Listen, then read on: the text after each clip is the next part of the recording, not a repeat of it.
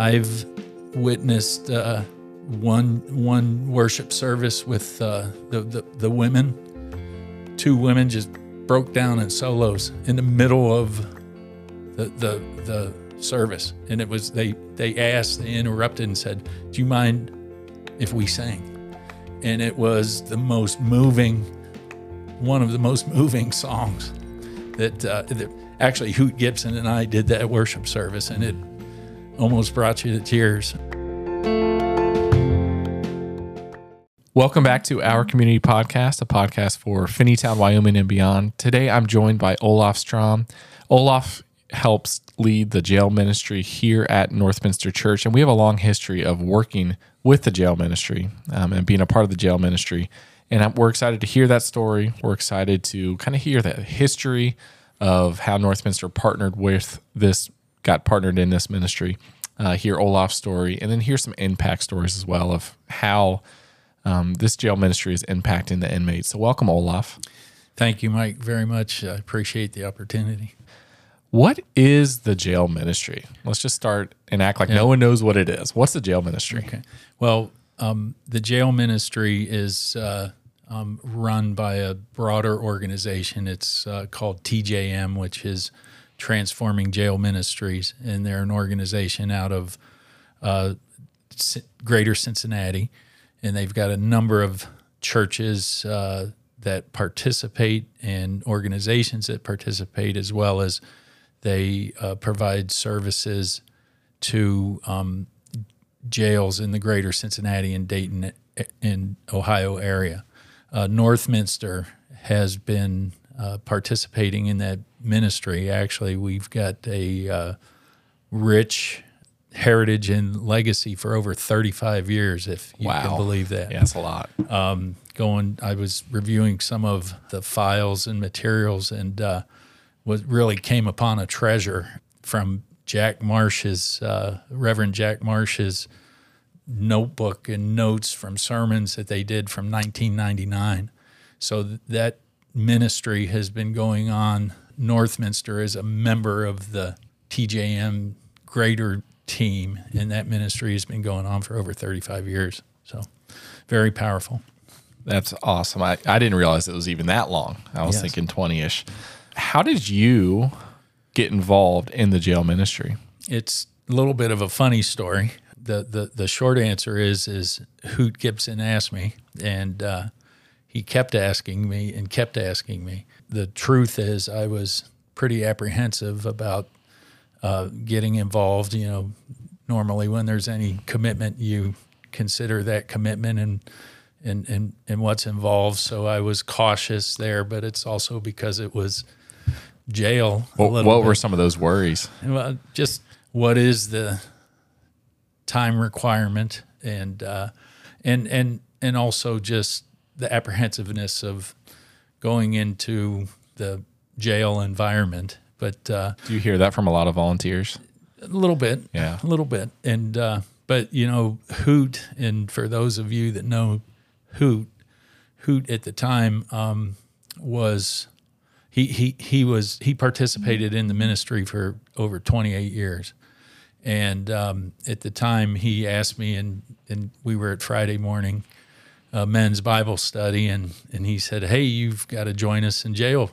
And I said, "What are you talking about?" And then he told the story about jail ministry, much like we're talking now. But and I politely gave him an excuse or two, and who kept asking me. And for those of you who know Hoot, he's such a warm, caring, loving person, and he's really got a powerful spirit about him. So how could I say no? And I said yes, and that was 7 or 8 years ago, back in 2016. So I was just a member, and then after Hoot is no longer, he's retired in the jail ministry for Northminster, I've taken over as the coordinator of those efforts. As the coordinator, what's your role now? So what all do you do?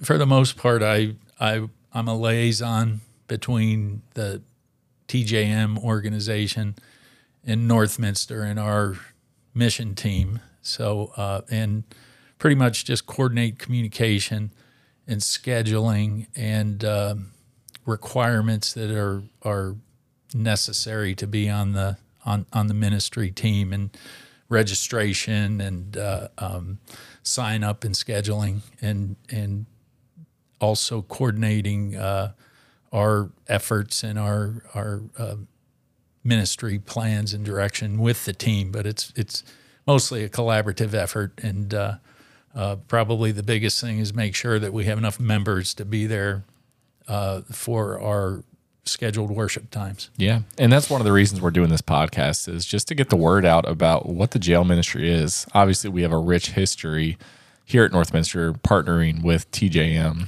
and the jail ministry. So I bet a question that a lot of people have is, number one, what do you do when you go to these correctional facilities or jails? What does it look like for a volunteer? Yes. Well, our commitment, or Northminster's role in the TJM program, is we're part of a team that provides Sunday worship for the inmates at the respective jail. And the jail that we cover it's called River City. It's the old workhouse location, but it is the inmates that we provide worship to. They generally have been in prison for maybe a year or two, and this is the last location prior to them getting released. So they're probably anywhere from 6 months to a year and a half until they get released. So that's at River City. So we go in and we provide worship. Northminster provides worship once a month. And some months it's twice a month. So once to 2 times per month. It's on the 4th and 5th Sunday of each month. Okay. So what does the worship look like on Sunday mornings? Okay. We try to develop our worship much and model it much as we worship here at Northminster.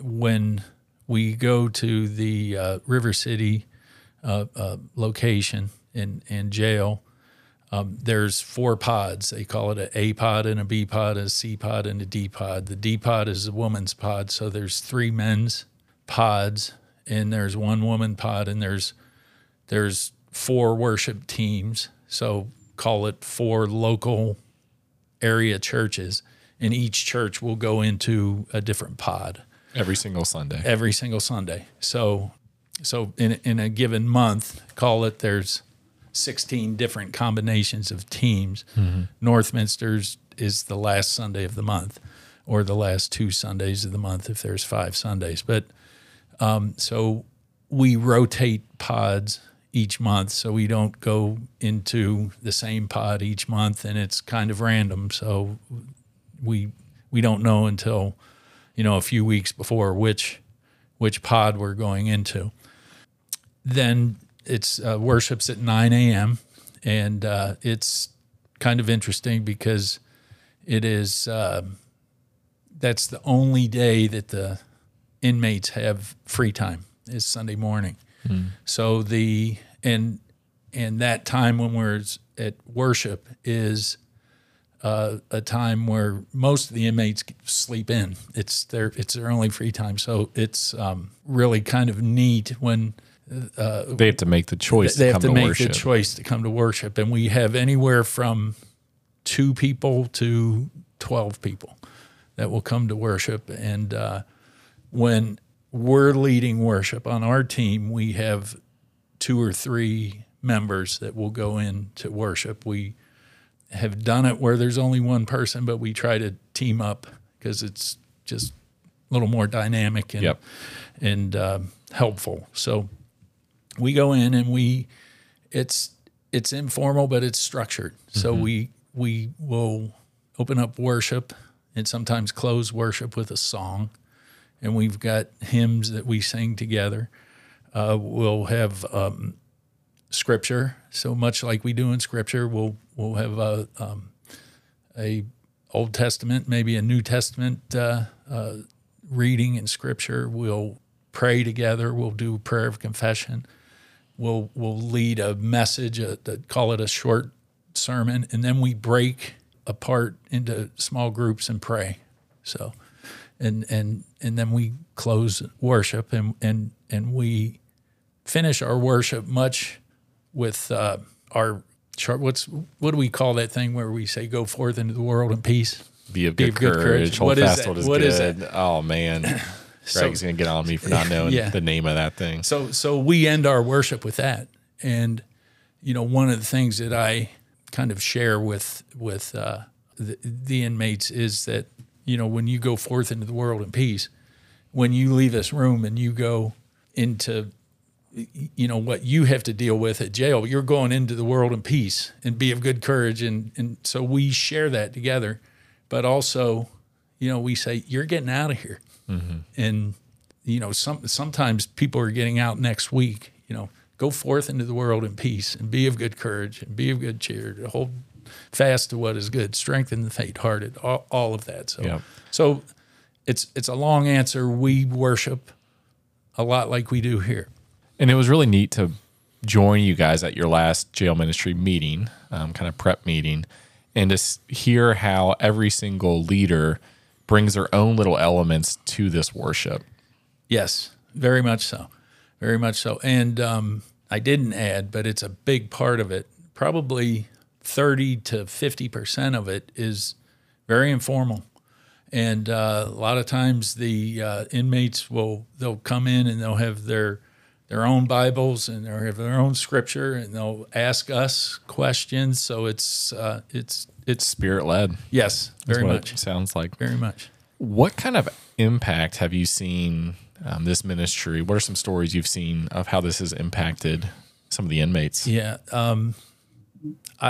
I would, if I could, I would say inmates, but also us on the team. It is. I think the way that I would answer that is I think about it. My experiences. I can pretty confidently say that some of the times I've felt closest to God has been in jail. Mm. So I've witnessed an inmate literally thirsting for the word of God.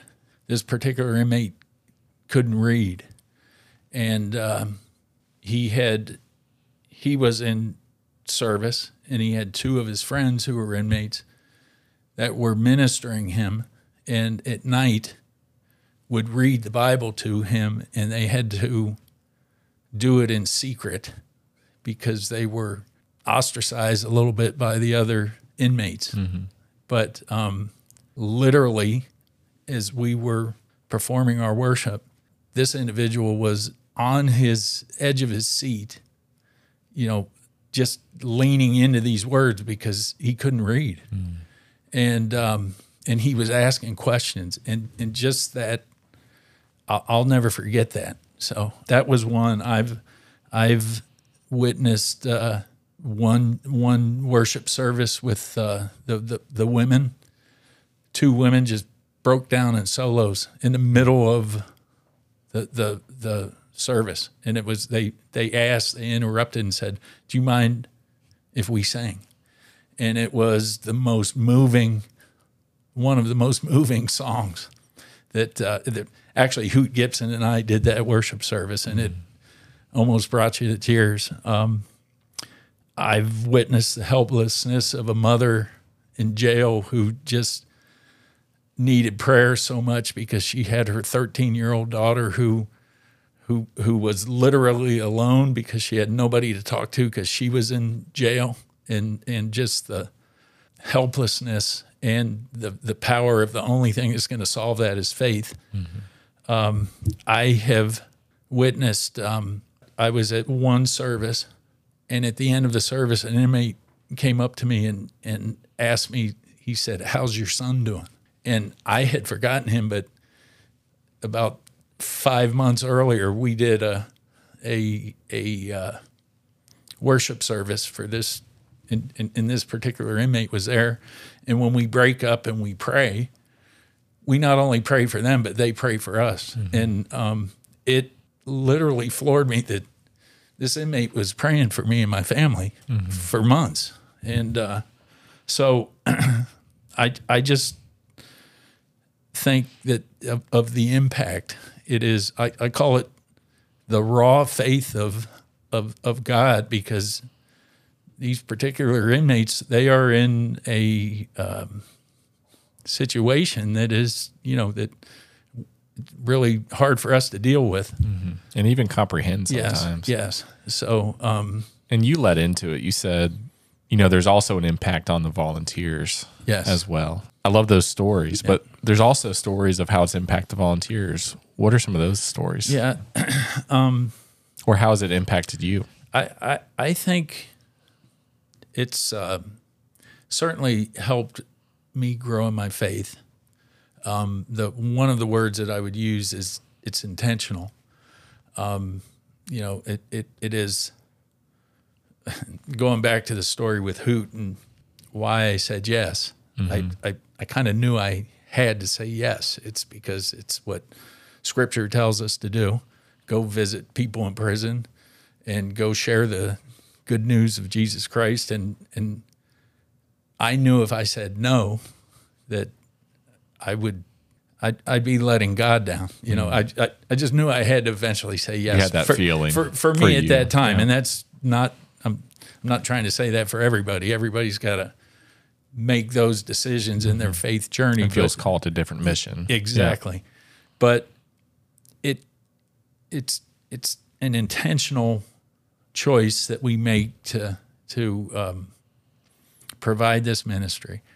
And then as we prepare as a team the content of the ministry, you really have to think about that. And what's the message? What do we share? What do the inmates need? So it's a continual growth, and it's not just one time a week. As I go through each day, there's an opportunity that comes up and it's an idea, and it says, "Hey, that's a good ministry topic," or I might want to talk about this, and it's very intentional, but it's just to help my overall spiritual journey and growth. I hear there's an element of, from what you're saying, of trust that has to go into it too, because you never know where these conversations are going to lead. Yes, and you never know when you're there. You don't.